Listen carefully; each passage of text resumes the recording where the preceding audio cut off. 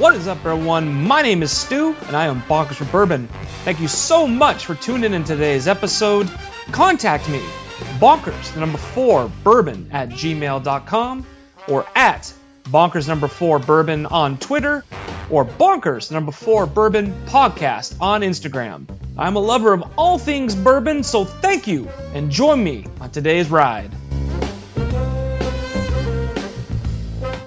What is up, everyone? My name is Stu, and I am Bonkers for Bourbon. Thank you so much for tuning in today's episode. I cannot appreciate enough the love and support the bourbon community has given to this cast. Thank you from the bottom of my heart. Not being speedy, just getting it out there. Today for you, I have yet another bourbon review. I will be reviewing for you Willet Pot Still Reserve Bourbon. 94 proof from Willet Distillery, of course. Let's get into this.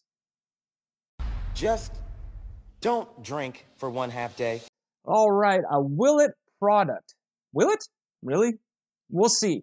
So the Willet Pot Still, if you've never seen this bottle, you have missed out, because this is perhaps one of the coolest bottles, besides Blanton's, of course, that you can find on the shelf. It's this really nice, narrow glass bottle that kind of emulates the shape of a copper pot still. Really kind of cool. Their website actually calls it more of a decanter style bottle, but it kind of emulates the copper pot still. Really neat. Really definitely grabs the eye. This particular bourbon, introduced in 2008 from Kentucky Bourbon Distillers, or KBD, also known as Willet. They prefer Willet now.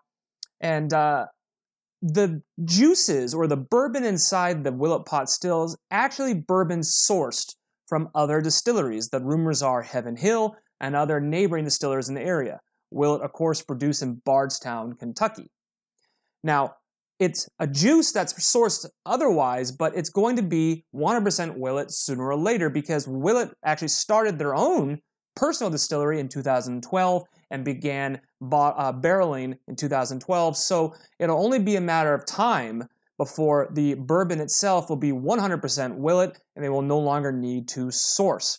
This particular bottle is 94 proof and is deemed to be about 8 to 10 years old. I'm going to guess more along the 8 range. I have a glass poured. Let's get into this. Another listener submitted bourbon from Mr. Ryan. I really appreciate it, bud. Getting through these as fast as humanly possible. I like to sit down and enjoy them, savor them before I like to do a review. So I got a glass here poured. Really, look at the color. Really dark. Nice dark mahogany. Beautiful amber. This is getting close to being a perfect color, I would say. Just what I'm looking for. Let's get into the nose. Willet Pot Still. Ooh. I'm getting kind of citrusy notes. A little bit of oak as well.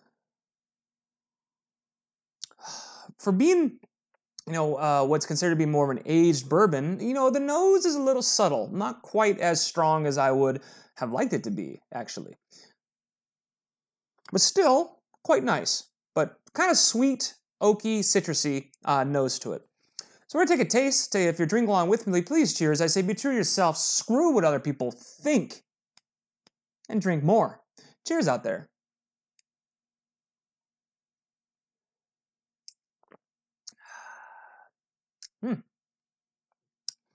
Oh boy.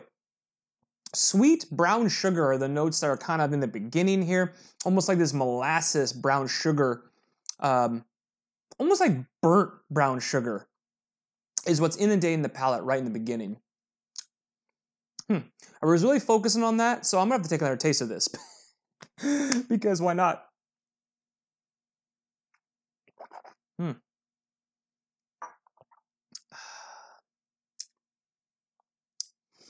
Yeah, very nice brown sugar, molasses sweetness in the beginning. And this one kind of fades to black here towards the end. The biggest flavors are in the beginning, and then it goes a little bit less towards the middle, and then kind of fades out towards the end. There's not much of a crescendo, just kind of a big bang, and then reduces. The mid to end palate, you're getting a lot of pepperiness. I get a lot of pepper, spicy pepper in the middle to the end. tiny, tiny, tiny bit of oak in the end, but that brown sugar, burnt brown sugar or burnt molasses sweetness is prevalent in the beginning, dies towards the middle where you get a little bit more pepper and spice, and then continues to descend into the end of the palate. Let's take another taste. Mm-hmm. Mm-hmm. Mm-hmm. Mm. You know, I am getting a little citrus notes, maybe burnt orange a little bit. I'm getting that burnt flavor. I really like it. Yeah, burnt sugar with burnt orange peel almost towards the middle.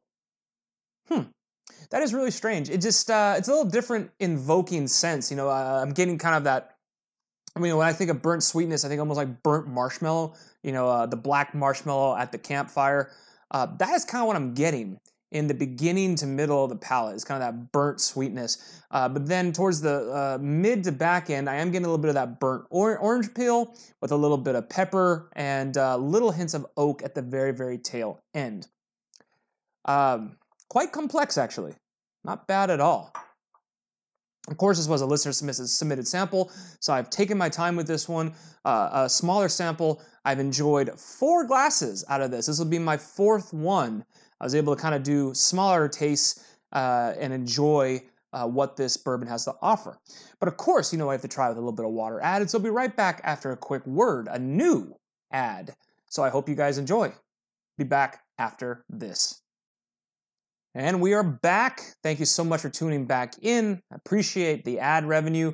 Thank you so much. I got a little bit of water added. You know I'll be adding the Old Limestone Mixing Water, the official companion of Kentucky Bourbon. It's limestone filtered, everybody. Comes in 1-liter bottles. You can pick it up on Amazon.com for around $5 or so. That's the best price I could find.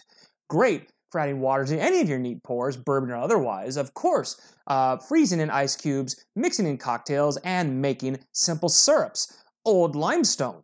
Check them out. So we have a little bit mixed, the water cascading and mixing with the oils. Let's take a nose of the Willet Pot Still, this time with water added. All right.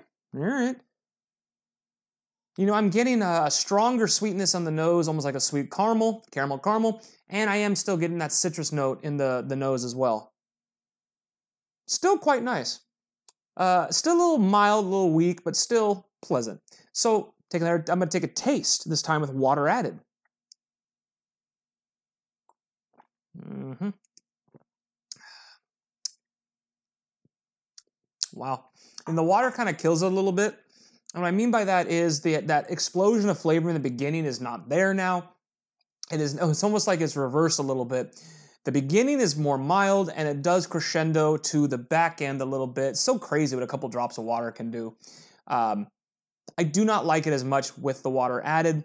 The flavors in the beginning are so subtle, it's really hard to pick up. And then they kind of burn into the back end where you get more spiciness towards the back end. But that's about it. Let me take another taste.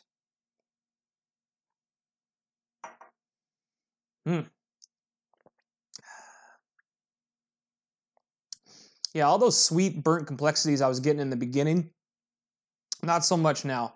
Definitely got some peppery spice towards the back end.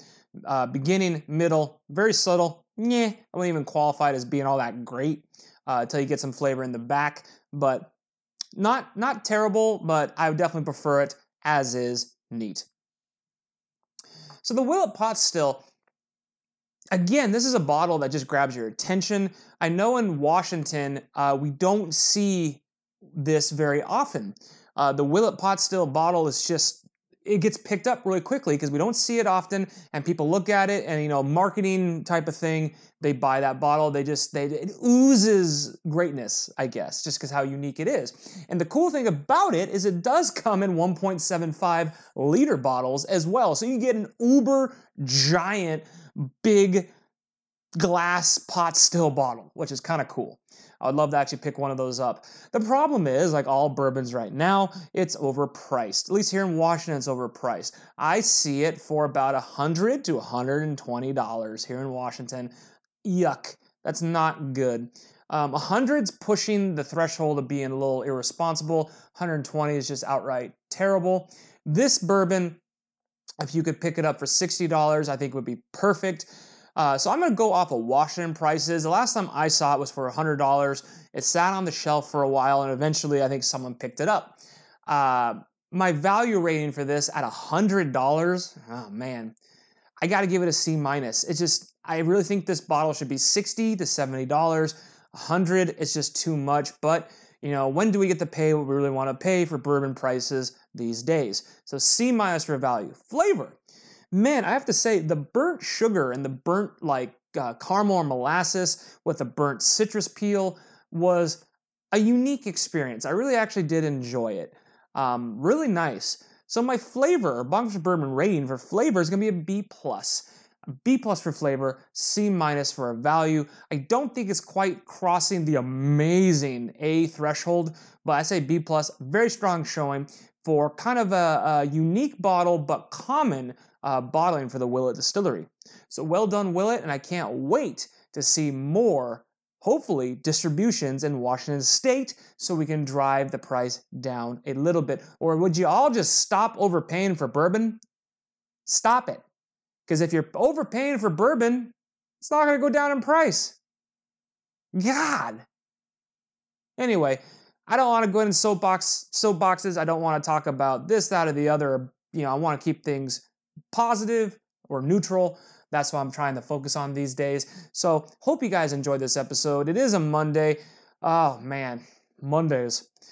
Hope you guys are getting through your work week all right so far. Hope you have bourbon to comfort you or any alcohol that you enjoy. Remember, without bourbon, what's the point? Keep getting those bourbon gains, whether it be in the gym or being healthy in general. Stay safe out there, and I'll see you on the next episode. Cheers out there.